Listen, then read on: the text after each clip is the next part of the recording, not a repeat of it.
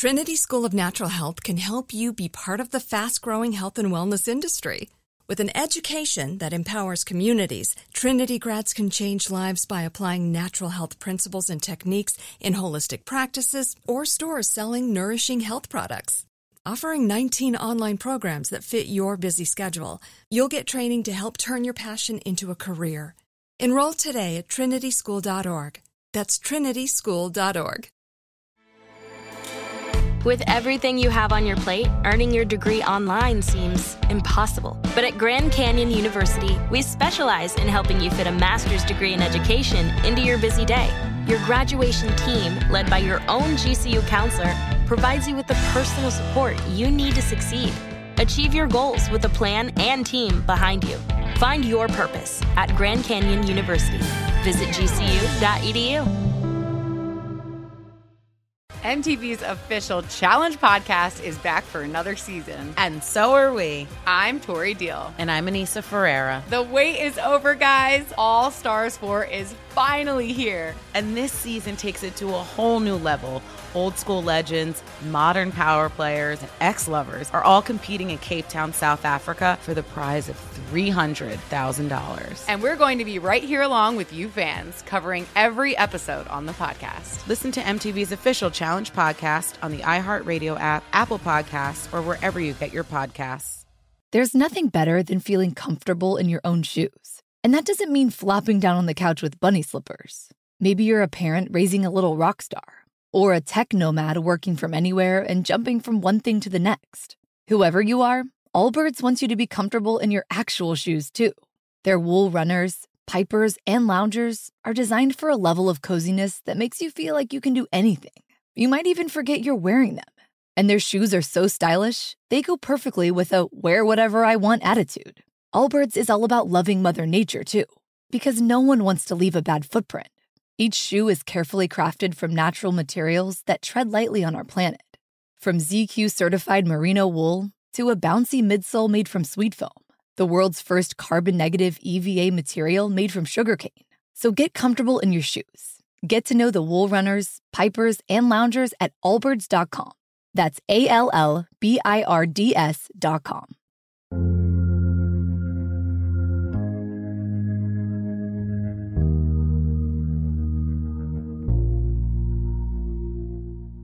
In the early hours of one autumnal morning of 1688, in the quaint market town of Cambridge, England, all about is quiet, save for a small corner tucked away beside the east gate of Trinity College.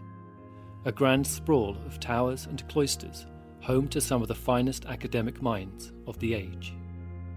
In the dark of a walled garden, a gentle orange light emanates from a small private laboratory.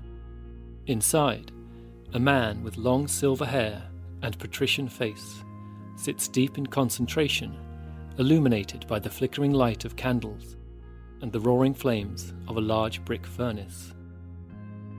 Around him, glass vessels, distillers, and crucibles are perched precariously, and all about the sound of things bubbling and boiling, while the air thickens with strange scented fumes. The man, skittish and sleep-deprived, having barely left the room in weeks, reaches for a large leather-bound manuscript. Its cover bears the title Introitus Apertus ad Occlusum Regis Palatium, or An Open Entrance to the Shut Palace of the King. The man turns a page and begins to read. This chaos is called arsenic, our air, our lunar, but in diverse respect, because our matter undergoes various states before our regal diadem is extracted. So learn who the comrades of Cadmus are, and who the serpent who ate them. Learn what the doves of Diana are, which conquer the green lion, the Babylonian dragon, killing all by his means. The words are a code, a spell of sorts, or to the initiated, a recipe for the hallowed philosophic mercury, the fundamental constituent of the mythical philosopher's stone that is said to turn base metals into gold and grant immortality. Our alchemist, no mere tourist on these shores, is all too aware that this chaos is but another term for the chemical element antimony, that Cadmus's comrades refers not only to the soldiers of Cadmus, the founder of Thebes, who were eaten by a serpent, but also to the metallic element iron, and that serpent who ate them is the sulfide ore stibnite. The alchemist, this natural philosopher, adds the resulting antimony to a flask of mercury and watches as the liquid metals fuse, while cinders crackle and spit from the fire, adding finally the last ingredient, 2 doves of Diana, the goddess of the moon, also known as silver. Next will come distillation, after which he will attempt to extract the purest of philosophical mercury. It is said that by combining this most refined of elements with gold, will reduce the precious metal to its constituent parts, thereby revealing the base from which all metals are made, and with it the key to turning any metal into gold. Such a rare act of change would have been fitting for the age. The past 40 years in England had seen revolution take the head of the monarchy, King Charles I, and with it the insidious fallacy of the divine right of kings, only for it to be restored a decade later upon the shoulders of his son, Charles II.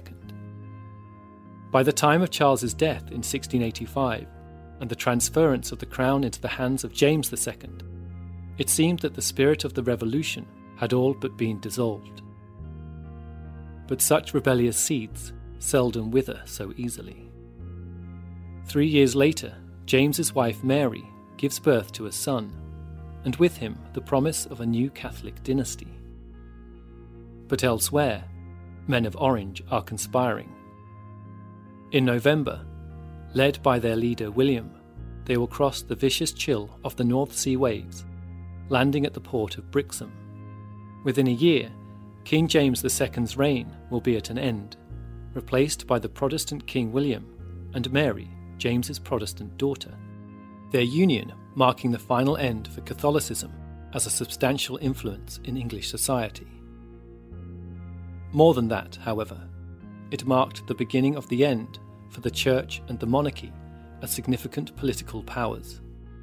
To secure his ascent to the throne, William was given support in return for his agreeing to the Bill of Rights. Signed in 1689, the bill declares an end to royal prerogative powers. No longer could an English monarch suspend laws, levy taxes, or raise an army without consent of Parliament. It was a turning from the light of the Lord to the light of the people. The Age of Reason had begun. Over the next 300 years, the revolutionary spirit of enlightenment will come to dominate the world of ideas, an unparalleled time of extraordinary discovery, invention, and social upheaval, with one man's ideas, perhaps more than any other, providing the touch paper for this explosion of knowledge. Although he himself would say that if he had seen further than most, it was only because he had stood on the shoulders of giants. And so we return to that man, our alchemical magus, toiling away in his candle-lit laboratory, practicing magic. His name, of course, is Isaac Newton. Just a year previously, Newton's mathematical principles of natural philosophy had completely revolutionized science, gifting to the world his 3 laws of motion, to which he would later add modern calculus and the colour spectrum of light, amongst many other discoveries. He was quite simply a genius, a shining beacon of rationality. And yet, so too did he give genuine consideration to the impossible dream of the philosopher's stone. But what drove Newton in those magical endeavours was not so much a blind folly, but rather his belief in an omnipresent God, a hidden truth behind all things. He wasn't looking for gold, so to speak, but rather for the hidden world that he believed was located in the spaces between its constituent parts. Newton kept his occult studies secret during his lifetime for fear of being accused of heresy. After his death, his heir John Conduit was so horrified to find amongst his manuscripts, notes and letters over 1 million words pertaining to his studies of alchemy and biblical prophecy, he made it his legacy to suppress them. It wouldn't be until the 1930s, after economist John Maynard Keynes bought a set of Newton's previously unpublished notes, that the true extent of his fascination with alchemy became public knowledge. Keynes's extraordinary find prompted him to remark that perhaps Newton wasn't in fact the first of the Age of Reason, but rather the last of the magicians, the Babylonians and the Sumerians, the last great mind which looked out on the visible and intellectual world with the same eyes as those who began to build our intellectual inheritance rather less than 10,000 years ago. Had Newton lived in more recent times, we can only wonder what evidence of the divine he might have discerned deep within the realm of quantum mechanics, or woven into the fabric of space-time. Either way, it is highly likely he would have been at the forefront of such groundbreaking investigations. As for whether he would have retained an interest in the occult sciences is anyone's guess. One thing's for sure, though, he wouldn't have been alone if he did. For it turns out that Isaac Newton was not the last of the magicians at all. Not by a long shot. This is Unexplained, and I'm Richard McLean Smith.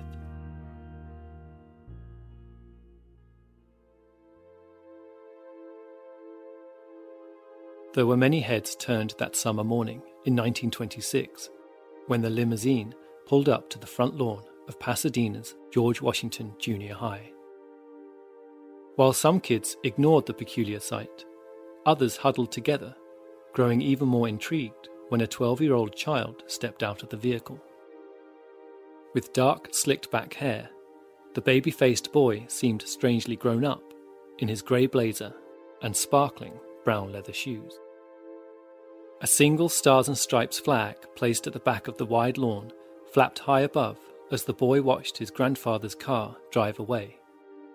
Turning back to the school, which loomed up a good 3 flights of steps in the distance, Jack sensed it would be a long walk to the front entrance, as more children stopped to gawp.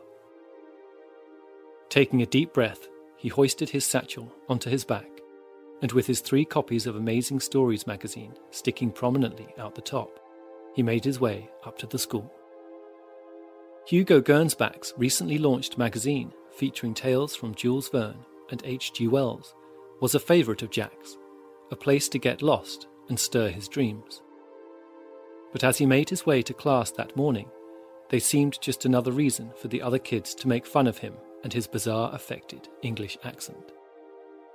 Months later, 14-year-old Ed Foreman, newly appointed recess monitor, was about getting ready to summon the kids back in for class when a scuffle broke out at the back of the playground.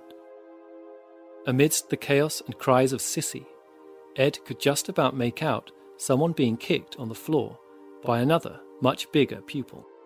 Ever the egalitarian, Ed rushed into the melee, punching the assailant away. Jack looked up from the ground to find a hand being thrust out towards him, picking him up from the dirt. From then on, the pair were inseparable, almost preternaturally drawn together. Evenings and weekends would be spent at each other's homes, or more precisely, at Jack's grandparents' vast mansion on Orange Grove Avenue. Though both boys lived in Pasadena, they occupied very different worlds, as Ed would soon come to realize. Jack was born Marvel Parsons in October 1914, named after his father, who had met Jack's mother Ruth in Chicago a few years previously. The couple had decided to move to Pasadena, California, located just 10 miles northeast of Los Angeles, after the devastation of losing their first child, who had been stillborn. The city had become somewhat of a retreat for East Coast waspish liberals and industrialists seeking a haven in the sun, away from the complications of the big cities. For Ruth, however, it was not quite the tree-lined paradise it had first appeared. Within weeks of Jack's birth, she made the crushing discovery that her husband had been paying other women for sex. Ruth wasted little time throwing him out, and by the following year, they were divorced. If Jack could remember seeing his father the day he left, it would be the last time he would do so for over 20 years. In a final effort to expunge all memory of her ex-husband, Ruth removed all mention of the name Marvel on her son's official records. He would henceforth be known as Jack. The vast Italian-style villa that Jack and Ed were sitting in now, as they flicked through Jack's extensive magazine collection, had been bought by Ruth's father Walter, who along with her mother Carrie had travelled out to California to support their daughter. The boys had been quick to bond after that first meeting, with Ed drawn to Jack's encyclopedic knowledge and worldly air, listening rapt as he recited poetry from heart. Jack was in turn enamoured of the streetwise and confident Ed, and loved nothing more than to share his favourite stories with him. But what they loved more than anything was rockets. It was Jack's dream to fly a rocket to the moon, but for now at least, they would have to settle for letting off explosives in the villa's gardens.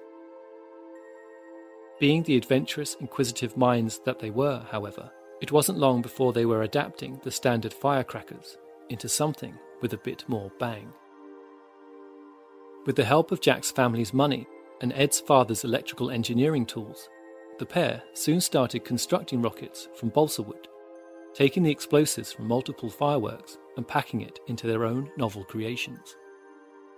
As the rockets increased in size, the pair were forced to relocate their testing site to the arid slopes of the nearby Arroyo Seco, a seasonal river canyon and thicketed wilderness of dust and sagebrush that ran alongside Pasadena's western edge.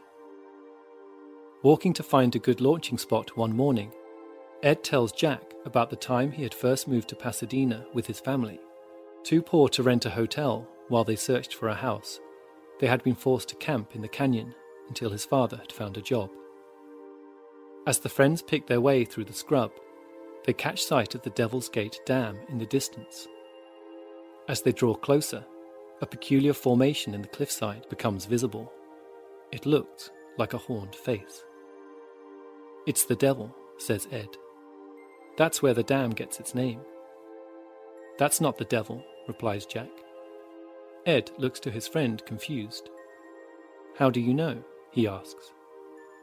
"Because I've seen him." One evening alone in his bedroom a few months ago, as Jack went on to explain, he was trying out a magic ritual that he'd found in the back of one of his books, when something unspeakable had materialized. The incident had sent him sprawling to the back of the room, shivering with terror until the monstrous figure had departed. Ed can only look on speechless as his friend walks on ahead.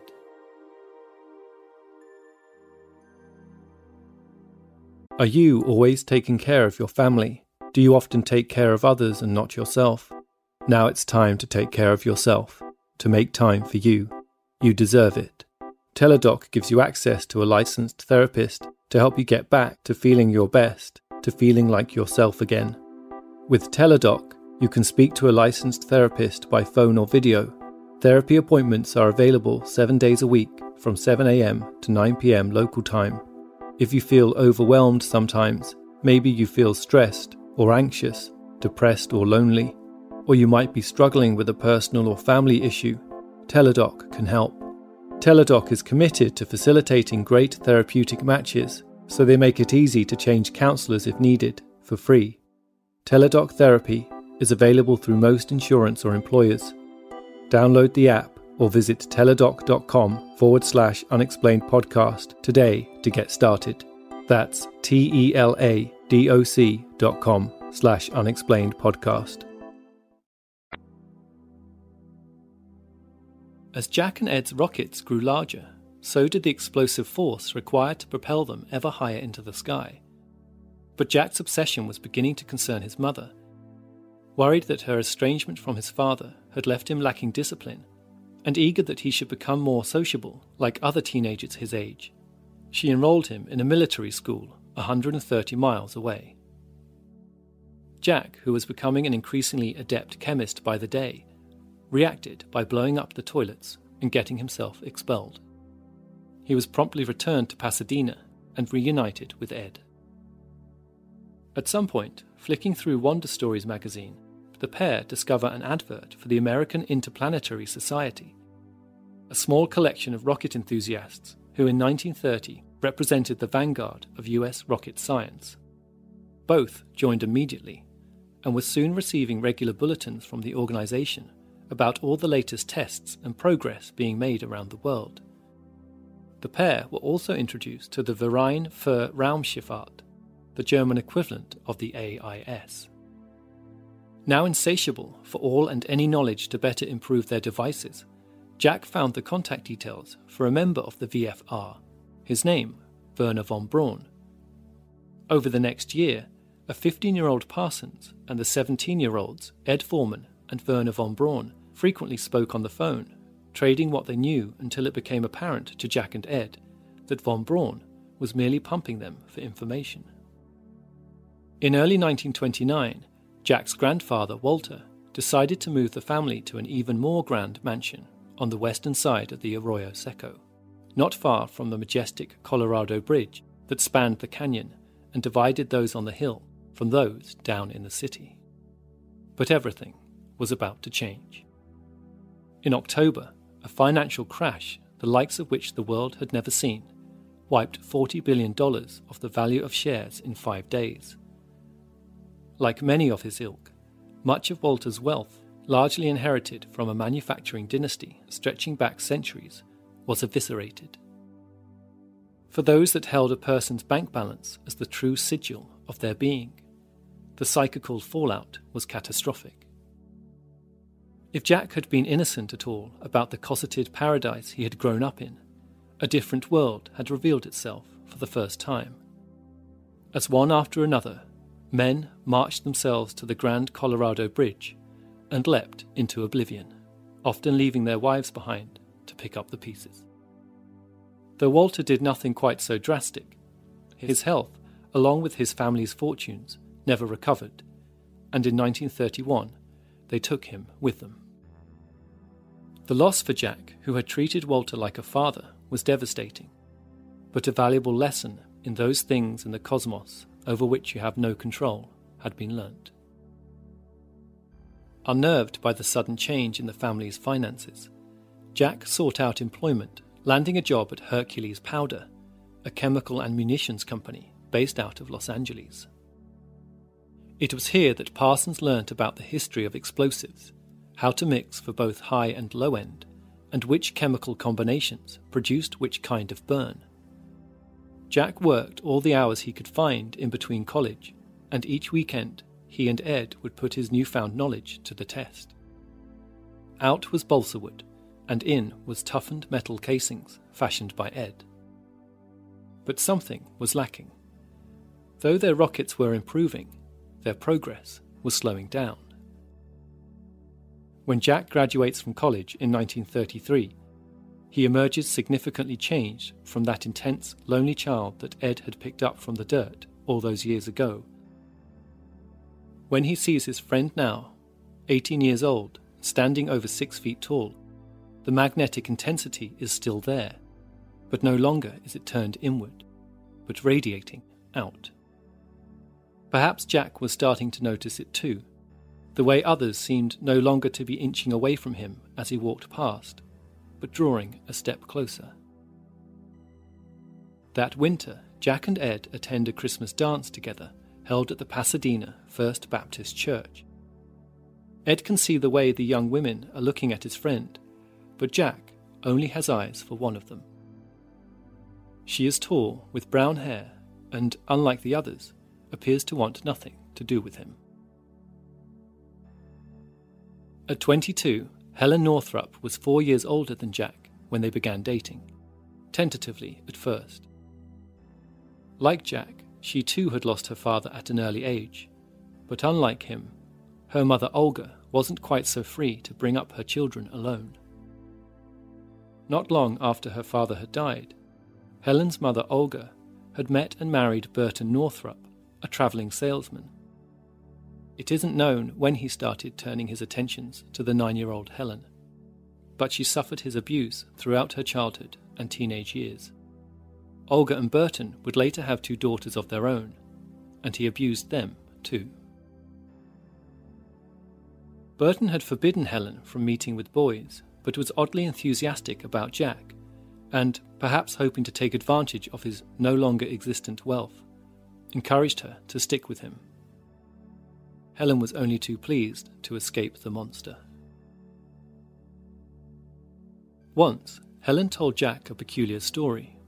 One night when she was 12, back when her family were living in Chicago, she had been unable to sleep.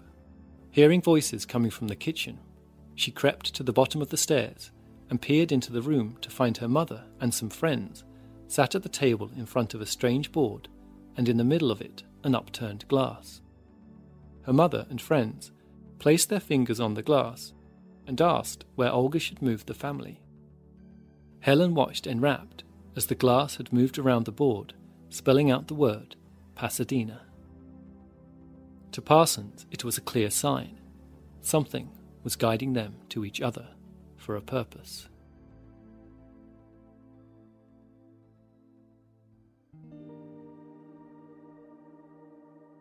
In 1934, Jack, his grandmother Carrie, and his mother Ruth were forced to finally sell up the old mansion in return for more modest dwellings closer toward the center of Pasadena.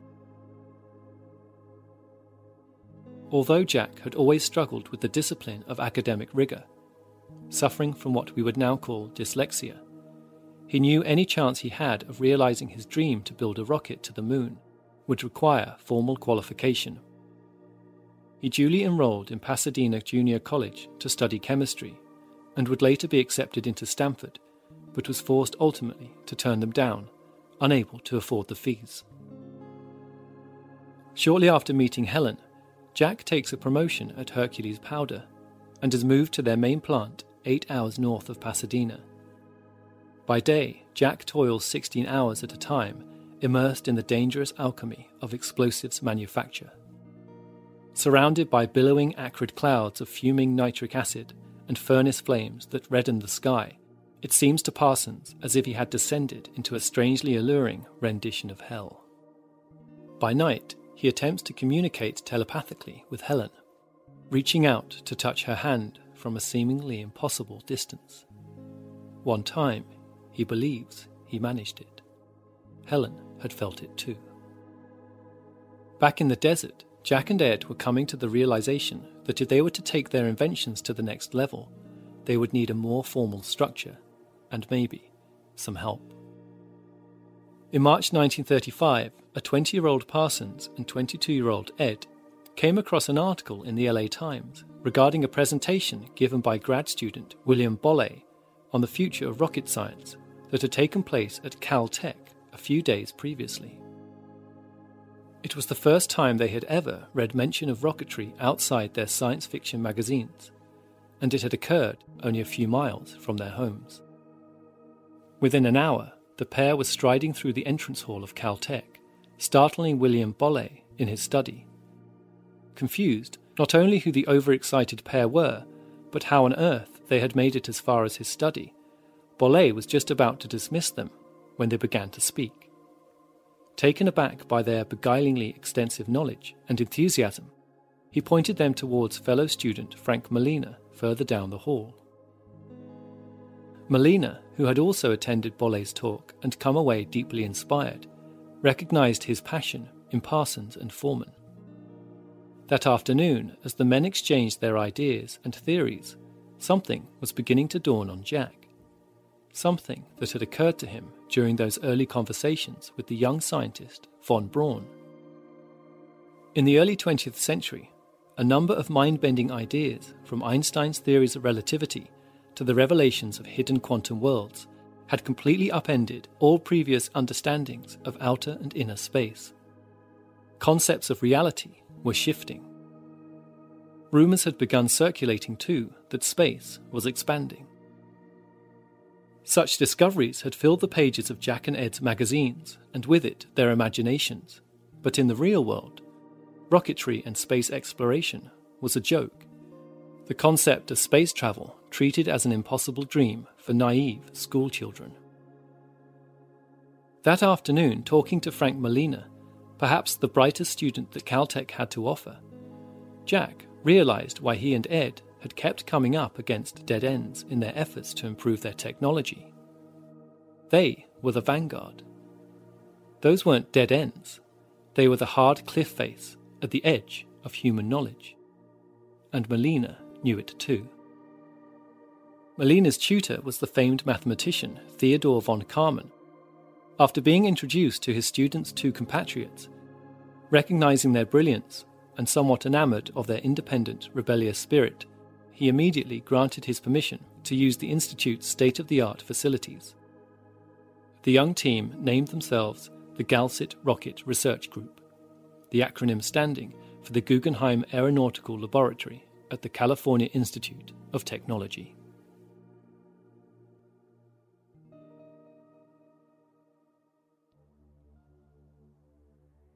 The following month, Jack and Helen were married and moved into a modest home together in Terrace Drive. Around that time, Jack struck up a friendship with a used car dealer called Robert Rapinski whilst looking for a car one afternoon. Having grown up suspicious of other people, Parsons the adult, emboldened by his recent acceptance into the academic fold of Caltech, was finding himself to be far more open and receptive to others, who in turn, he noticed, appeared to greatly enjoy his company. Back at Caltech, in order to sell their venture to his supervisors, Melina had to frame their experiments within the context of a workable goal. Parsons' initial suggestion, to literally shoot for the moon, was dropped for the more sober endeavour of constructing a rocket capable of delivering meteorological equipment 25 miles high into the ionosphere. Though Parsons would have to learn to adopt a more measured and studious approach to his work, the team was soon back out on the Arroyo Seco, just as Ed and Jack had been as young boys, doing what they loved best, playing with fire.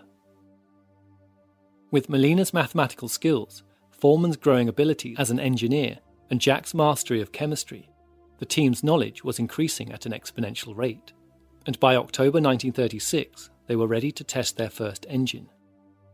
They had also caught the attention of two other Caltech students, Apollo Smith and Rudolph Scott, who would assist them with their first test run. Early in the morning of Halloween 1936, the three students and the two amateur enthusiasts made their way towards a large patch of dry riverbed at the bottom of the Arroyo Seco. The team pieced together their apparatus in preparation and took a moment to pose for a photo, marking the occasion before turning their attention back to the engine. After Jack lit the fuse, the young men dived behind sandbags and waited nervously for full ignition. But as gas and liquid rushed into the supply tubes, the pressure blew out the engine's fuse. After resetting the equipment, they tried again only for the engine to get completely flooded when the fuse blew out again. When they tried a third time, the fuse was blasted into the sky, igniting the equipment on its way back down. One of the tubes carrying oxygen broke free and spewed flames into the air. The men made a hasty retreat, returning minutes later once the fire had died down. The team made 3 more tests over the next 3 months, perfecting their motor at each step, until in January 1937, the engine roars into life, alive with a blast that burns for 45 seconds. As their technology improved, the team, having cemented their position at the forefront of US rocket development, soon began attracting the national press.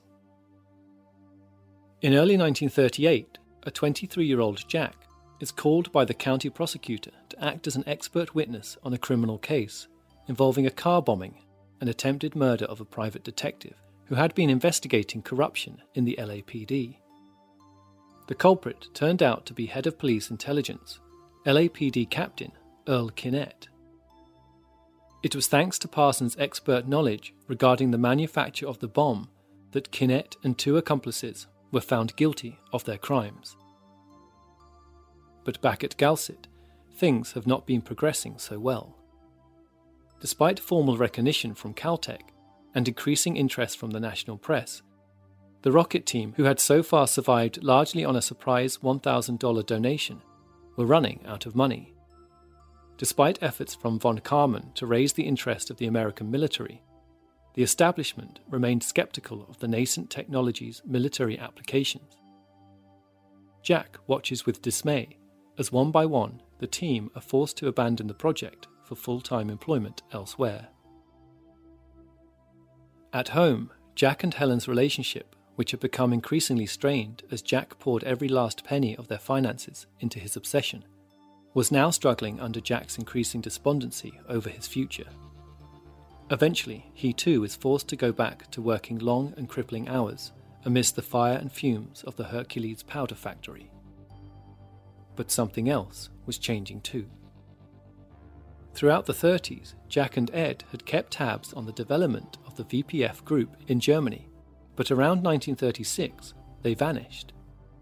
The Galset team were well aware of events in Germany and had watched with alarm as Adolf Hitler's fascist National Socialist German Workers' Party had seized power. It was common knowledge that the government there were arming heavily. Von Braun and his compatriots had been drafted in to help. All across the globe, with tectonic changes in science seeming to occur on a daily basis, new ideas were spreading into the social sphere too. The Wall Street crash, which had ushered in a period of unparalleled poverty and depression in America, prompted many to question its economic system. Talk of communism was a regular topic at one of the many evening gatherings the rocket team would share. So too did they watch with increasing concern as the leading government of the apparent free world grew increasingly paranoid of its own subjects' freedoms, clamping down on radical ideas and social transgressions with a religious zeal. For the anti-authoritarian Parsons, after the initial burst of excitement at establishing the Galset team and the hyper-sugar rush of cutting-edge innovation, by the summer of 1938, he looked up to find himself in a world on the brink of war and a nation dominated by paranoia and an increasingly reactionary social conscience. It felt to him as if the world was caught in a battle of cosmic proportions.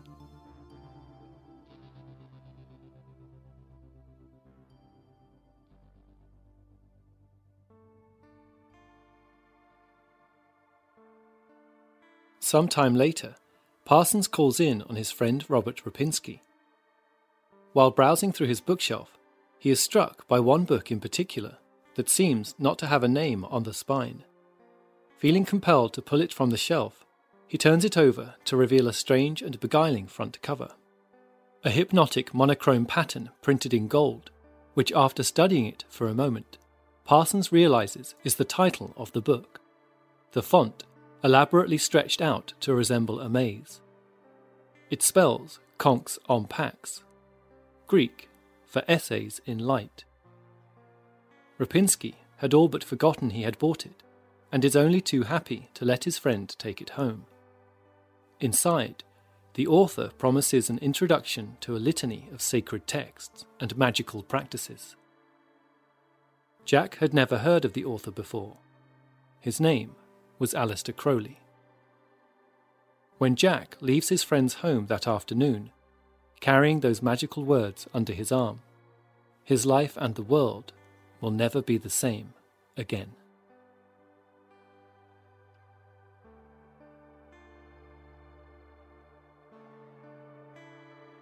If you enjoy listening to Unexplained and would like to show your appreciation, you can now help support us by going to unexplainedpodcast.com/support. All donations, no matter how large or small, are massively appreciated. All elements of Unexplained are produced by me, Richard McLean Smith. Please subscribe and rate the show on iTunes, and feel free to get in touch with any thoughts or ideas regarding the stories you've heard on the show. Perhaps you have an explanation of your own you'd like to share. You can reach us online at unexplainedpodcast.com or on Twitter at unexplainedpod.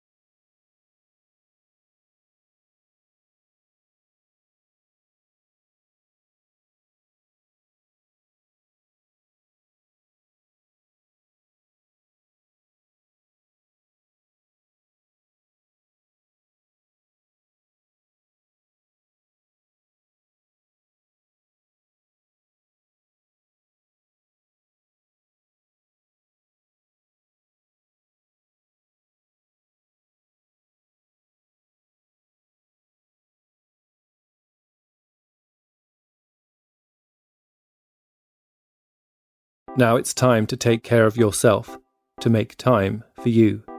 Teladoc gives you access to a licensed therapist to help you get back to feeling your best. Speak to a licensed therapist by phone or video anytime between 7 a.m. to 9 p.m. local time, 7 days a week. Teladoc Therapy is available through most insurance or employers. Download the app or visit teladoc.com/unexplained podcast today to get started. That's teladoc.com/unexplained podcast. Trinity School of Natural Health can help you be part of the fast-growing health and wellness industry. With an education that empowers communities, Trinity grads can change lives by applying natural health principles and techniques in holistic practices or stores selling nourishing health products. Offering 19 online programs that fit your busy schedule, you'll get training to help turn your passion into a career. Enroll today at trinityschool.org. That's trinityschool.org. MTV's official Challenge podcast is back for another season. And so are we. I'm Tori Deal. And I'm Anissa Ferreira. The wait is over, guys. All Stars 4 is finally here. And this season takes it to a whole new level. Old school legends, modern power players, and ex-lovers are all competing in Cape Town, South Africa for the prize of $300,000. And we're going to be right here along with you fans, covering every episode on the podcast. Listen to MTV's official Challenge podcast on the iHeartRadio app, Apple Podcasts, or wherever you get your podcasts. The Therapy for Black Girls podcast is your space to explore mental health, personal development, and all of the small decisions we can make to become the best possible versions of ourselves. I'm your host, Dr. Joy Harden Bradford, a licensed psychologist in Atlanta, Georgia, and I can't wait for you to join the conversation every Wednesday. Listen to the Therapy for Black Girls podcast on the iHeartRadio app, Apple Podcasts, or wherever you get your podcasts. Take good care, and we'll see you there.